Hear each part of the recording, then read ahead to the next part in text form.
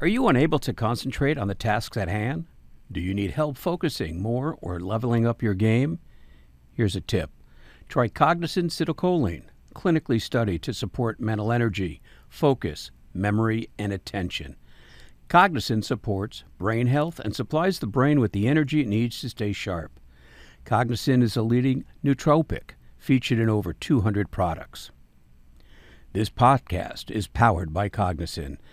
Visit cognizin.com to learn more and find a product to help you fuel your day. Ready to achieve great heights? Then you're in the right place.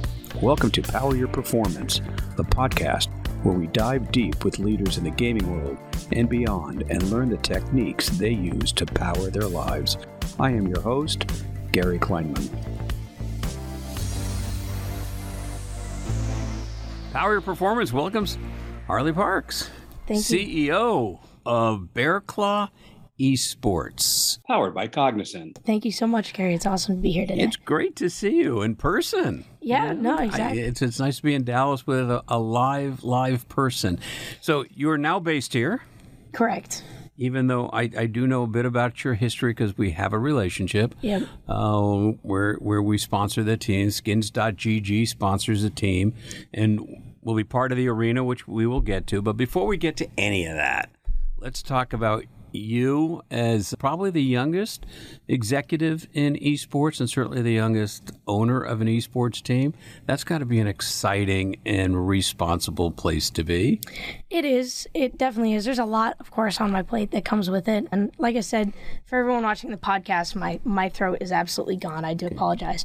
But it's a lot of responsibilities, and it definitely piles up really fast. This whole adulting thing has always been stressful. You know, I'm 19 now. I just celebrated my birthday 2.5 weeks ago. So happy birthday. May 30th. So it's been... Well, that means that we have known each other professionally for a year because it was a year ago that you were going to sign something a day away from your 18th birthday. And I said, I'm not so sure we can do that. Yep, I remember that. So this is our anniversary as well. Definitely. Yeah, that's cool. That's interesting when you say, the adulting thing. Do you feel that people look at you, one, with a lot of respect or less respect at times, depending on the situation? I definitely see, depending on the situation, my age does work against me.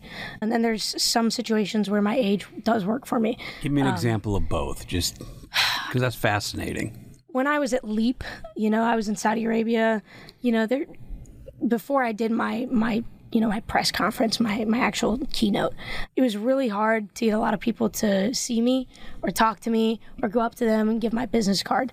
They really thought I was just another person walking around. Like, who's your father? Yeah, exactly. Like, where's your caregiver here? I didn't know we were doing childcare this convention. After I spoke, there was a lot more respect and people came up to me and I was able to approach into conversations a lot easier. So, certain things like that, before I get to really show who I am or talk about what I do or for someone to see what I do, I'm definitely looked down upon a lot more. But once I'm able to show, once I'm able to do something, then definitely it's a lot more respect that comes into play. Well, you've been doing it for quite some time. Definitely. You started gaming. How old were you when you started gaming? Gosh, I think 4 or 5 years old. Were you really? Yeah, I was really tiny. I was playing Pokemon on the DSi, Pokemon Pearl. I remember when the DSi came out, I was so excited. I was playing Wii when the Wii system came out. I was playing Game Boy.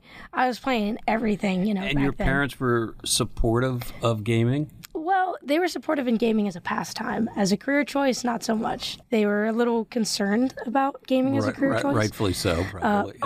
As a parent, I can understand that. Definitely. But as a pastime, they were okay. It wasn't like, hey, go play soccer, kick a ball around, run around, and do something more physical than gaming. As long as my grades were good, and that, I did have quality outside time, and I went, to go to the golf course or something of the sort for my extracurriculars, they didn't, really bother about gaming as a pastime. I think from a parental standpoint, gaming is probably the greatest leverage. Yep. a parent has ever had in life with getting their kids to do anything from brushing your teeth to homework to stop hitting a sibling. Yes, definitely. In so many millions of households, there is, I'm taking that away. Yep. And behavior seems to change. Yep. But you grew up as a traveling child in the military, Definitely. right? Yeah, my father, he just retired after 32 years of service. Well, congratulations, Dad. And now he works at Booz Allen Hamilton.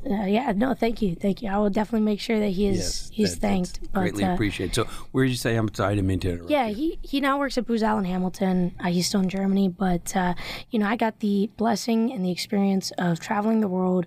I think we're clocking in at 40 countries right now that I've visited. Really? Is amazing. So I've had a blessed childhood. So is gaming an asset in terms of socialization as you were going base to base, that there was a commonality and all of a sudden now you can Definitely. play?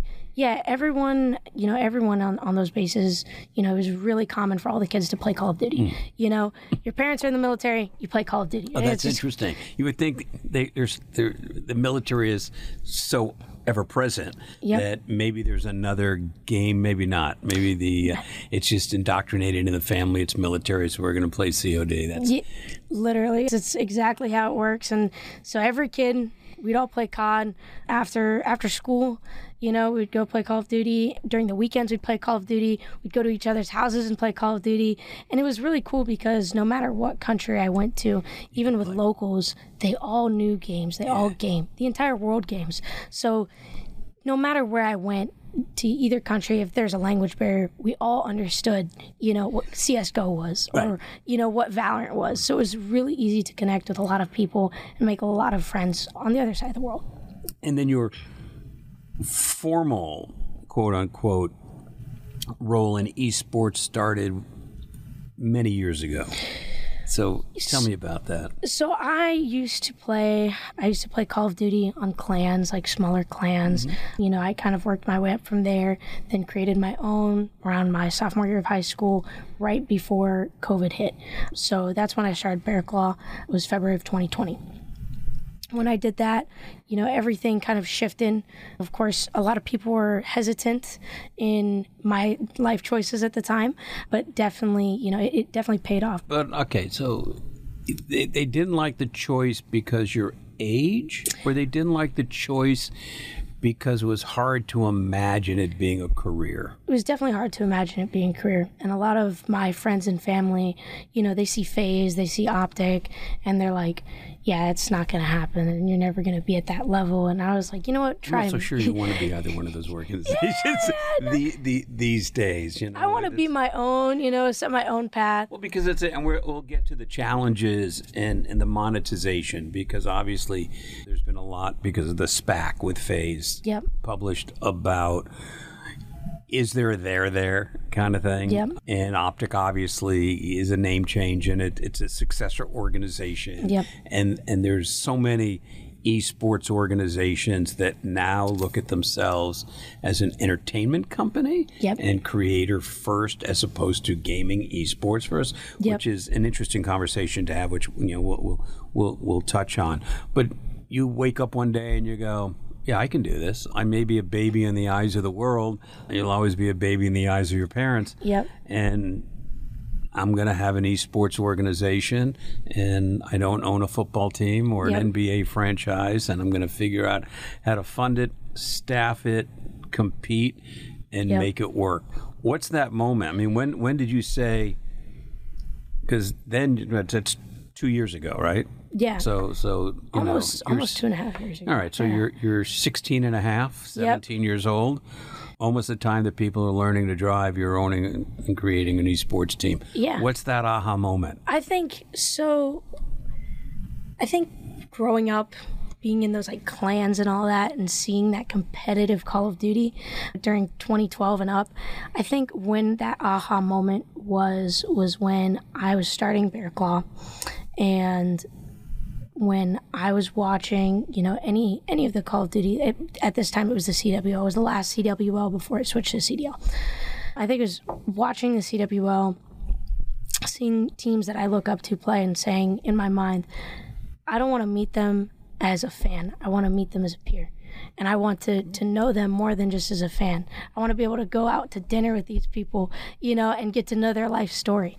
And I think that's where my aha moment really came, was seeing the people that I look up to compete. And I think the bigger aha moment that made it a little bit more solidified was actually a few months ago going to Minnesota, going to play in the Call of Duty Challengers Cup, seeing Attach, who I looked up to since 2017 Denial, watching him win in Advanced Warfare as the youngest COD pro, and going up to him and him saying, Bear Claw, right? Harley, okay, I was watching you guys the other day in the Elites. That was so cool to me, It's got to be. I mean, that's that validation at its best. Yeah, and then he comes out, he goes back into his room, right? He says, give me one moment.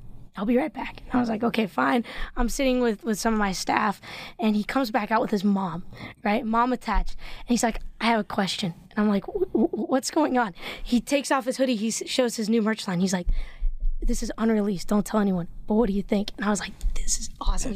He's like, you're the first one to see this. I respect you guys. You guys are cool. Seeing you guys from Elites. So for me, that was like the coolest validation moment. I can see in your face. That's cool. From seeing him compete, as the youngest COD pro to win a world championship, to being, the youngest CEO, or getting that validation from someone who's been in that type of place before was amazing. It's got to be. All right, so now you're 16 and a half, 17 years old.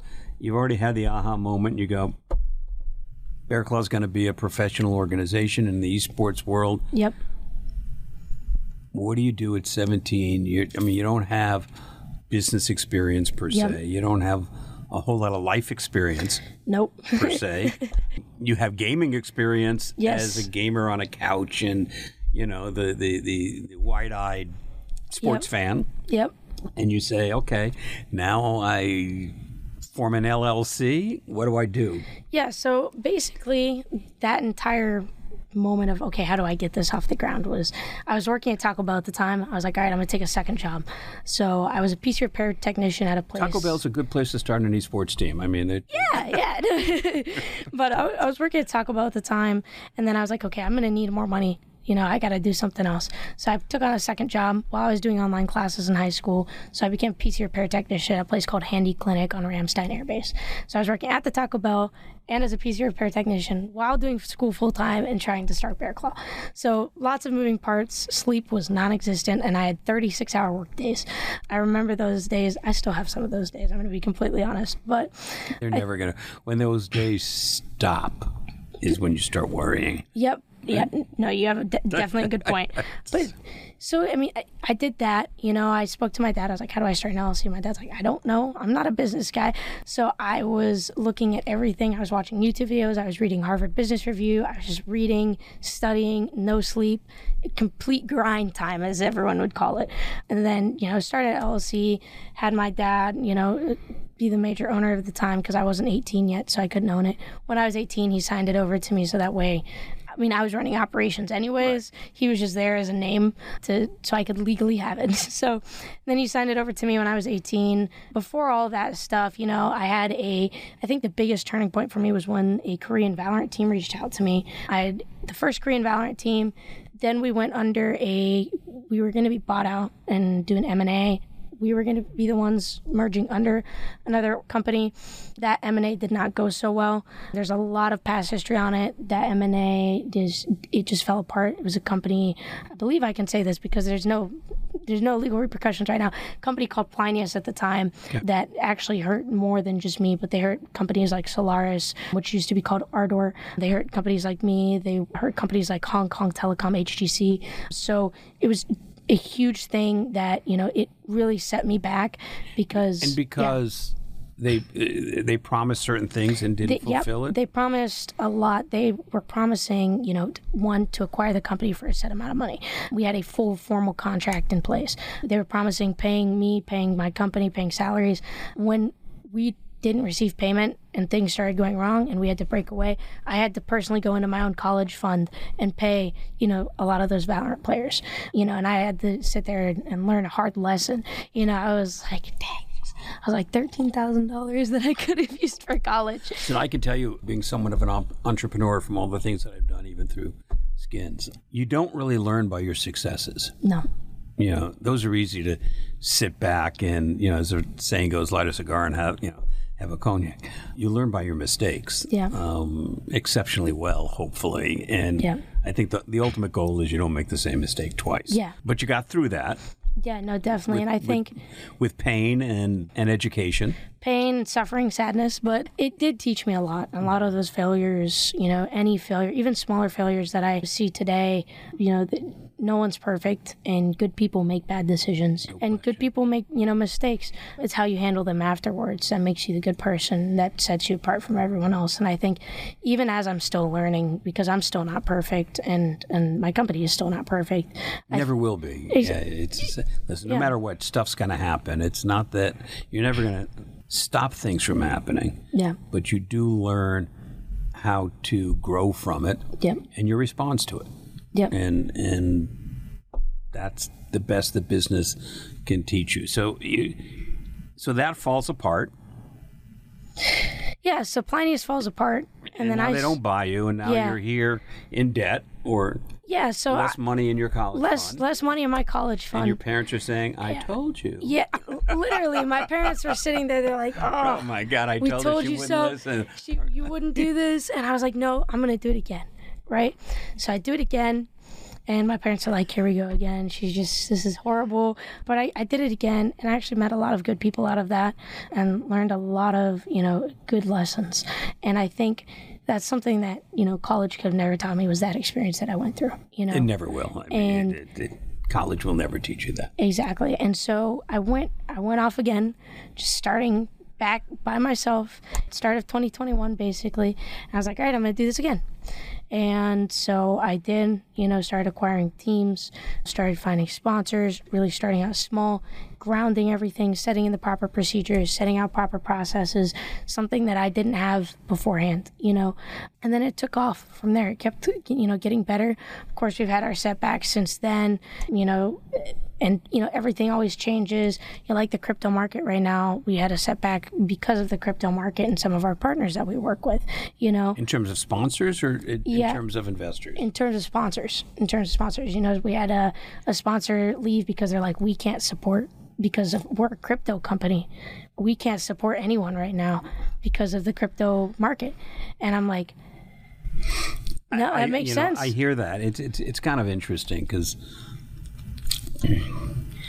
you can look at crypto as the greatest thing ever or not, and we won't have a crypto conversation because there's no reason to. That's kind of not our subject. But it's unfortunate because it is certainly in gaming because of blockchain and play to earn games, and metaverse and Web3 and all the things that are kind of associated in and around gaming. Gaming seems to be the highway to justify a lot of these things that have no justification, crypto being one of them. I just saw something yesterday that was at crypto.com that took over what used to be the Staples Arena, the Staples Center in L.A., that there's a rumor that they're trying to get out of their $250 million. Well, there's a whole rumor about Coinbase right now, too. And Coinbase and Binance is no longer taking crypto.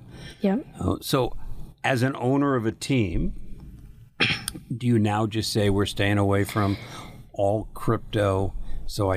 Yeah, so after seeing some of our sponsors, having a hard time in their businesses with the crypto space and understanding, hey, maybe 2 years down the road we can reconvene because, the crypto market right now is of course not bullish at all. It's definitely bearish. But I think, stay away from crypto for now. I think definitely in the next few years, we are going into a recession. But I think in the next few years, of course, crypto will rise back up. Looking at past trends, how it's been through, smaller recessions. But I definitely see crypto going back up. I just think for now, as a team, we should stay away from something like crypto and the metaverse and play to earn games, just because of the fact that the space right now is not in the most stable state. And it's really hard to push a campaign or push something to your fans that don't believe in it or don't feel confident in what you're trying to sell or confident in what you're trying to, give them as entertainment. And fans should always come first. Your organic fans should always come first. And no matter I'm the CEO or not, the fans are still my boss. Right.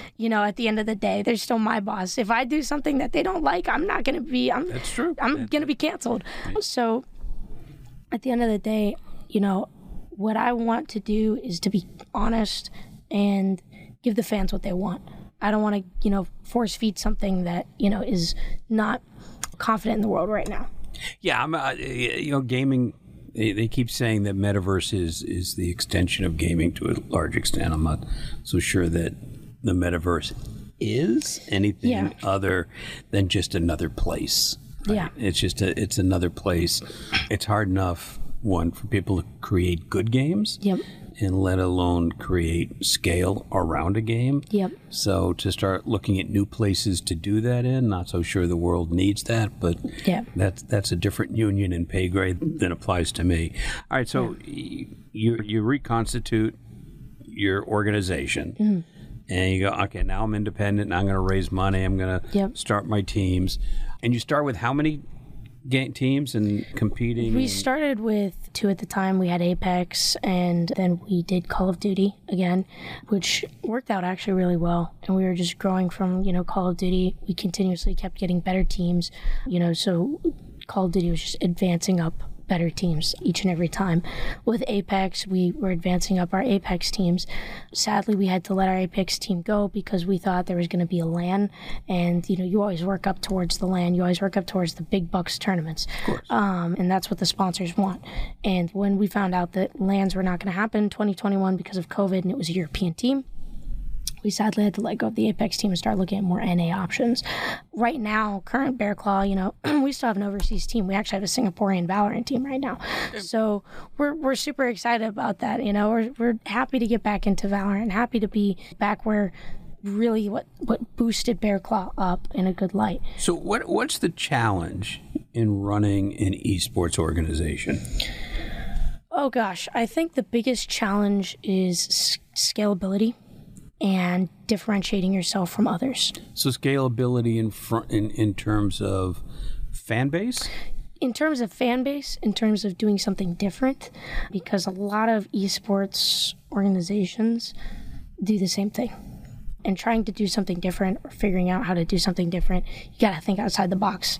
For us, for Bear Claw, we're like, okay, we're not going to make money, and we're not going to make a growing different organization from just doing the same thing that FaZe or Optic are doing, or Space Station going to tournaments and having sponsors. What else can we do?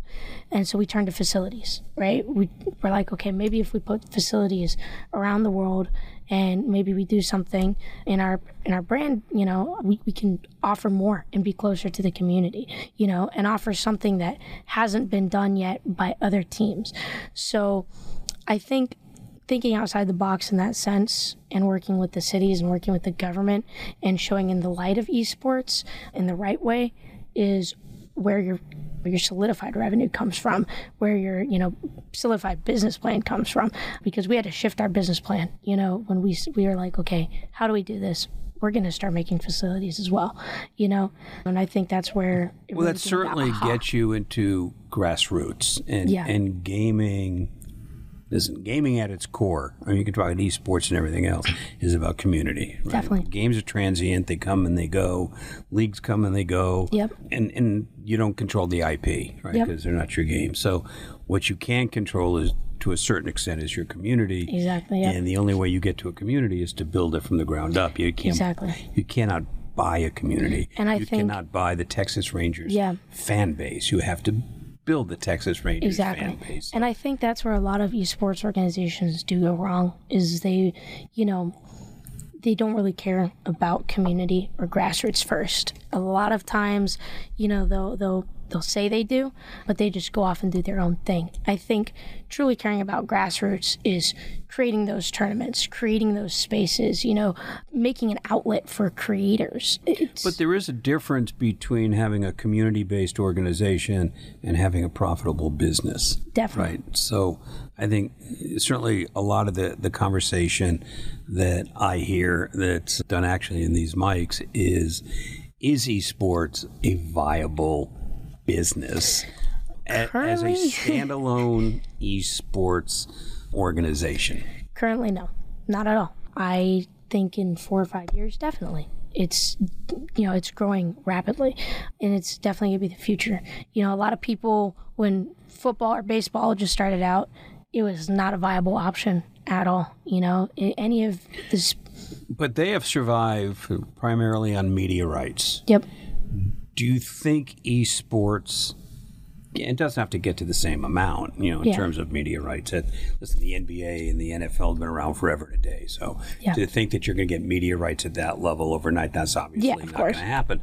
But do you think there's a Thursday night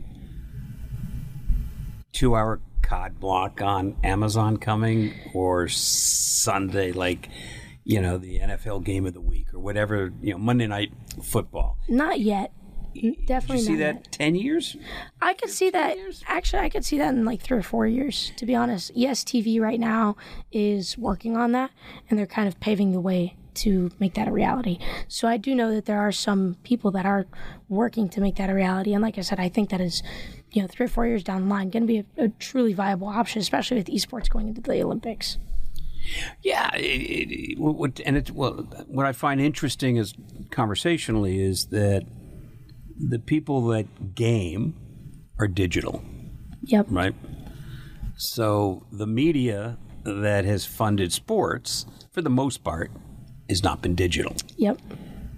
Does this audience go non-digital for that content, or do the digital platforms have to step up and write checks for the rights to air that? I think it works both ways. I mean, you definitely see a lot of the fan base, the digital fan base, becoming more, physical, going out to League of Legends tournaments, actually going to watch teams play.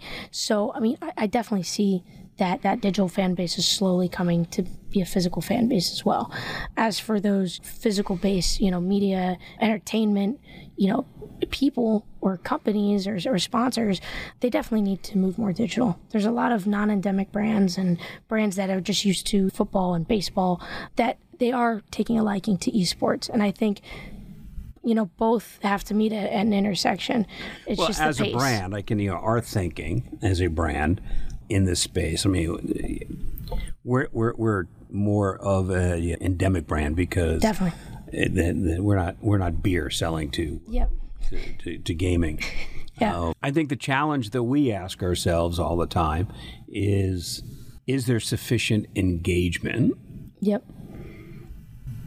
To raise your brand awareness? Yep. That leads to some form of conversion. And that's where I think having a physical space is going to set us apart from a lot of people.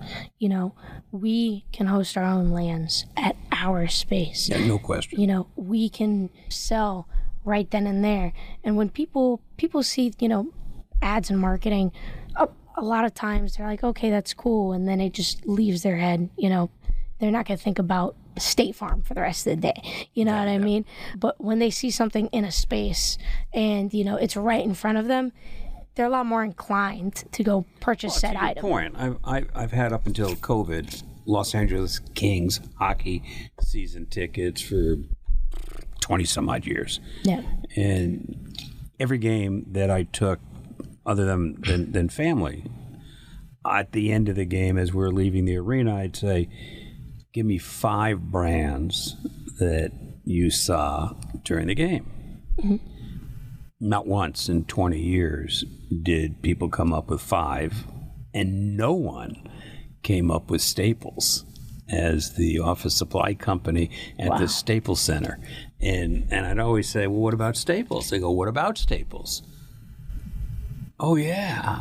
Yep. Never in literally 20 years.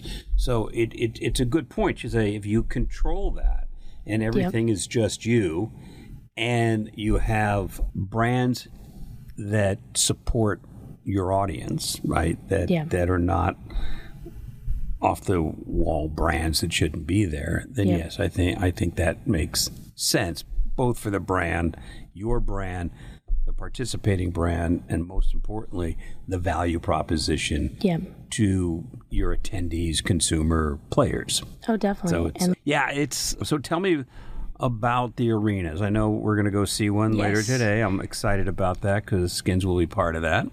Size, layout.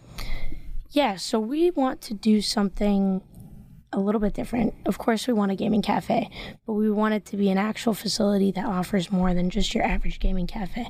Of course, we're going to do boot camps, but we want to engage schools. We want to put in coaching. We want people to see their favorite players playing at the same place that they are. We want to be able to host classes. We want to be able to do more with these spaces than anyone could imagine. Camps, like camps for kids, coding camps. We want to be able to, cover all ends of the spectrum that many gaming cafes are not covering. And there's a lot of open-ended, things that are just left in the blue that I think a lot of these cafes are not harnessing their full potential, and I think for us, if we're able to harness that full potential, and have a brand behind it and have an actual, esports team open a space with their brands, something that, if I'm not wrong, has not been done before. I don't think it's been done before. I think, listen, as much as esports is looked at with some degree of maturity, it's still a very immature space, and it's still a very nascent space, and is still, I think, even forget the wild, wild west. It's the wild, wild, wild west. Oh, definitely. It's throwing darts against a board and hoping something's going to stick. Definitely. So, there's a lot of the large arenas just built large arenas without any thought of programming. But the thing is you're completely right. These large arenas are not for your day-to-day audience at all. And if you make something smaller, more boutique, that makes someone feel welcome, that's for the audience that you want. Being able to branch out and do more than just, hey, I'm hosting a big tournament. I think with those, you don't get the interaction with your fans as closely. They just listen, I went through that with Allied Esports when they did the hyper, what is now, I still think it's in HyperX. HyperX still has that. I don't know that they have the entire side of the pyramid anymore, but I remember going through there, this got to be 4 years ago during construction, because that used to be a nightclub. Really? It was first a nightclub, Live or LiveX, something like that. And when you went through that, it was holy cow. I mean, this is a massive space. Yep. And as we saw it progress, and then was at the opening, was saying, how does this make sense? I mean, there's a lot of money being put into this space. Yep. What's happening on 2 o'clock on a Wednesday? And I think that's the biggest thing is, like, you have these companies making all these big spaces, right? Or you have teams making arenas, or my favorite, you have just companies that come in and are building all these, smaller spaces, but never has a team built an actual space, right? Never has a team built a smaller scaled gaming cafe. I think that's where everyone shoots for the stars and hits the Andromeda Galaxy when they're trying to hit the moon. I don't know how successful it's been or not. In fact, I think they just reached out to us. Was it Allied that's now in some of the Walmarts? Yep. But the thing is, I see, and it's Allied is great what they're doing, that they're in the Walmarts. The esports arena is in the Walmarts. But Allied, not many people know that it's Allied space. They see esports arena, right? And I think that's where those teams are missing out. I think it's either Splice or somebody that owns Play Live Nation. Mm-hmm. You wouldn't know that if you're like a hardcore esports like aficionado. But people see Play Live Nation. And I think, like I said, that disconnect is what's really hurting those teams. Because if you as a team put your brand out there, you staff it, you don't just use it for birthday parties, right? But you actually provide true value to it. I think that's when... So it's all, in your version, it's a community center in many respects, as much as it is a gaming center. Yes, it should be a community center first, rather than, hey, I'm going to go make money and have a birthday party and just fill butts and seats. So when you look at your roster, do you ever get concerned that in esports, there's fandom for games, but not for athletes? I would argue that. If you look at like Faker, T1 Faker, everyone who plays League of Legends loves Faker. Right. But that's one. I mean, it's kind of like saying, yes, people know Ninja. Yeah, people know Scump. People know... There's a handful of people that are known. Yeah. But doesn't the sport demand that more of the athletes are known? That when people see them, they go, oh my God, like your experience, right? No, definitely. I agree. I mean, I've had some of the, smaller known Call of Duty players, I've seen fans come up, oh my gosh, I know that guy, and are amazed, I think it's just the fans to that game are more, and this is something that I've seen in a lot of esports, is fans will support everyone.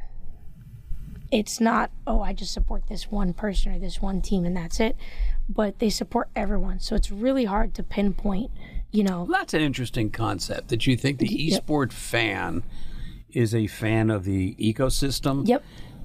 As opposed to a baseball fan has for the most part, a favorite team and a rotating favorite player on that team until they become a free agent and they sign someplace else. So I definitely see it as more of an ecosystem thing. You'll have, okay, I like Optic, right? But I like all the teams in the CDL, and I would happily buy all of their merchandise because it's cool. Okay. But that's what I see with a lot of people. They'll have their favorite team or their favorite player, but they'll support everyone, because I think it's because a lot of these people know that the ecosystem is growing, and if they can support the ecosystem in any way they can. Right, but someone like you in that ecosystem needs money to build definitely stadiums, arenas, salary, staff, and definitely. Is that a challenge? It is. Definitely, because we don't have those diehard, hardcore fans yet, and a lot of teams don't have that yet. There's very select teams that do, FaZe being one of them. And do these investors say, is it a vanity investment or is it a business investment? See, I would want to say it's a business investment because long-term, the numbers look amazing. But, as you sit here today where we are, I think every investment in esports has been vanity. It will pay off in time. Yeah. But it is kind of that FOMO, fear of missing out kind of thing. Or on the top level, right? On the high-end level, it's the Bob Crafts and it's the Mark Cuban, and they're doing it as a marketing tool for some of their other sports enterprises and what have you. And I appreciate that. But you drop down to the lower tier, and lower only in terms of size, not in terms of quality or anything else, are those investors still vanity investors, or are they going, I want to see your balance sheet, I want to see your 5-year projections? Our investors personally are business investors. What's your balance sheet? What's money's coming in and out? What is your projection for this? How do you see it going this way? As the ecosystem, the industry as a whole, how do you see it? Ours personally are very much so business investors, but I definitely know that there are some vanity investors, even at the lower tier. I see a lot of teams that I compete with that pop up out of nowhere, and you question, how did they get so famous overnight? And you realize, this guy has a lot of money. Right. And so, there are still definitely vanity investors at the lower level, and sometimes it does hurt the ecosystem, especially with the people that have been trying and really pushing their brand out there and pushing their cause and doing what they're doing.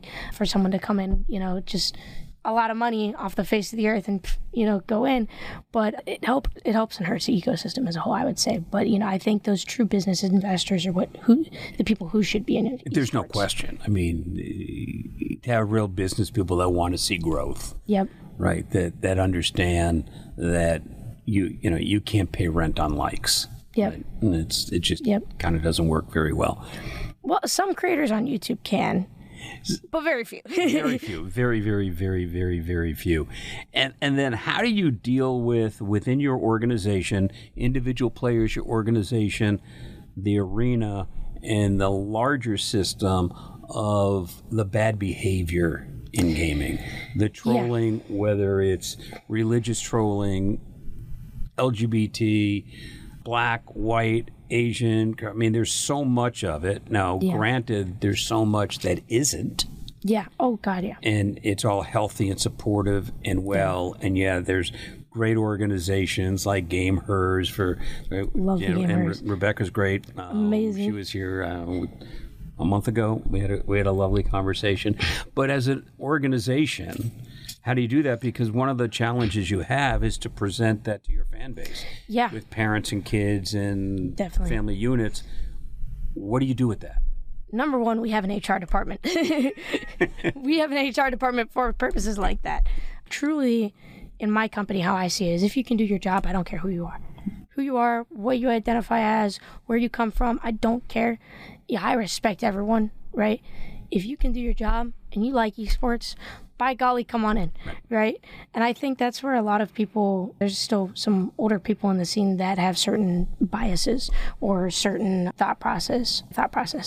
Even younger people that, come from a certain line of family that have certain thought processes as well.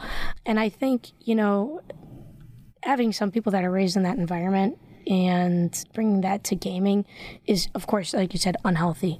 But I think the biggest thing is trying as a team to teach the right ways of esports and pushing and being that, I would say, leader in a space to show what's wrong and what's good. And of course, it's subject to the viewer to take that in or not. Right. But to actually create a healthy path for fans and a healthy understanding of esports is what a lot of teams should be doing. And that's why I think having strict guidelines, having an HR department, and having your team see each other as a family rather than, I compete against this other streamer in this organization because I want, the goodie bag, should I say. And some people do that. But that is not how I want any team to be or anybody to feel like. And I think that's for the teams to pave that way of what's right and what's not right in esports.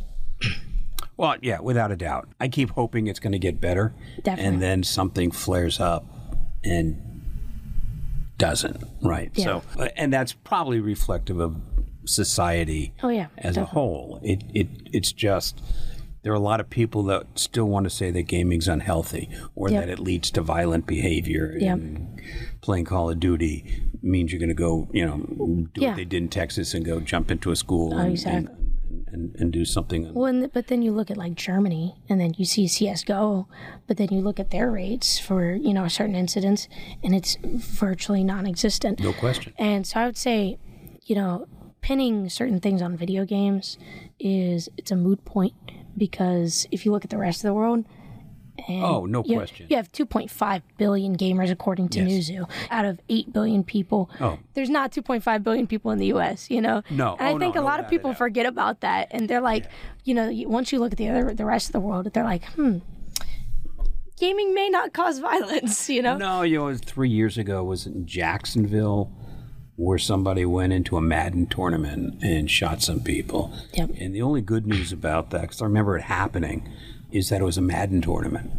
If it was a Call of Duty tournament, they would have said it's the violence in the game that created that. And fortunately for gaming, when I said it then, was that it was Madden. Yeah. So nobody could say, well, football as an activity was what caused the violence. But do your athletes worry about being on the wrong end of hate? Yeah, I mean, a lot of athletes that I have, certain athletes come from different, backgrounds.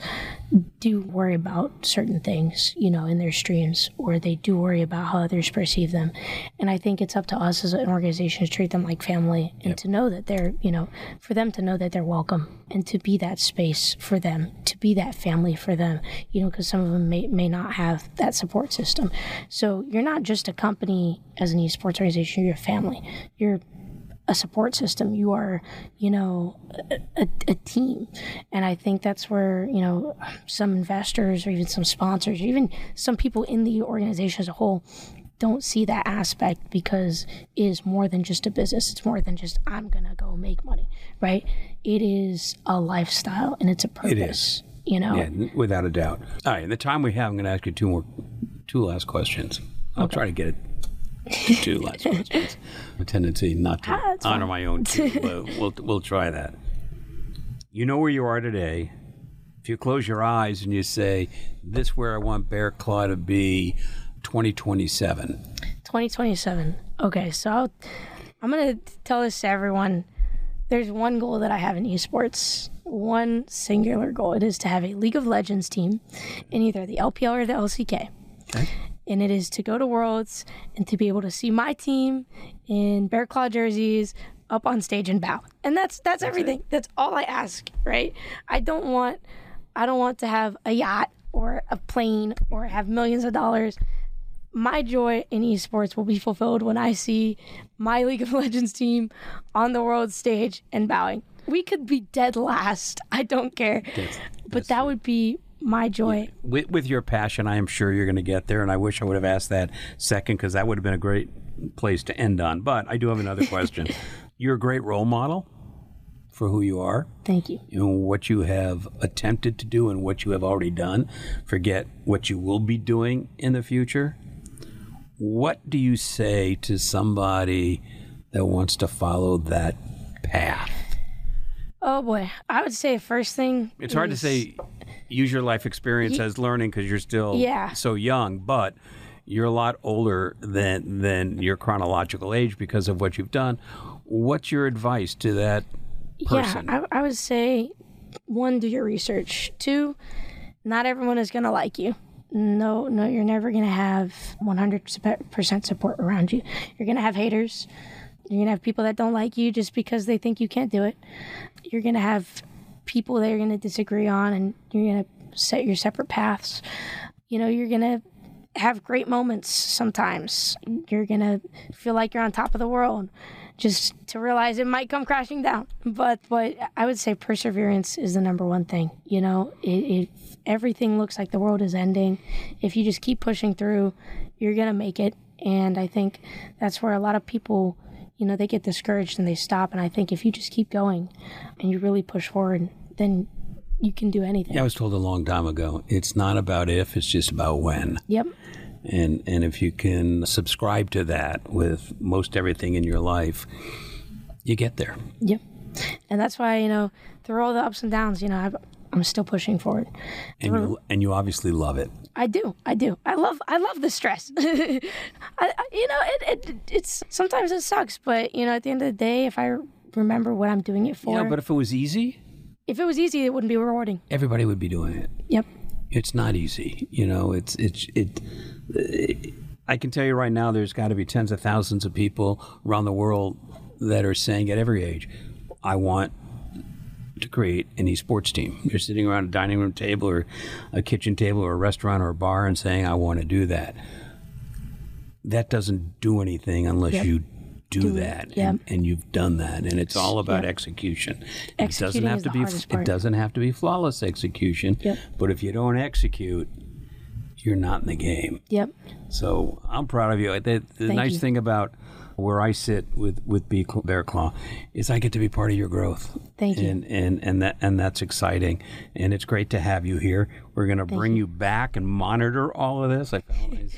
Now it sounds like a parent-teacher conference.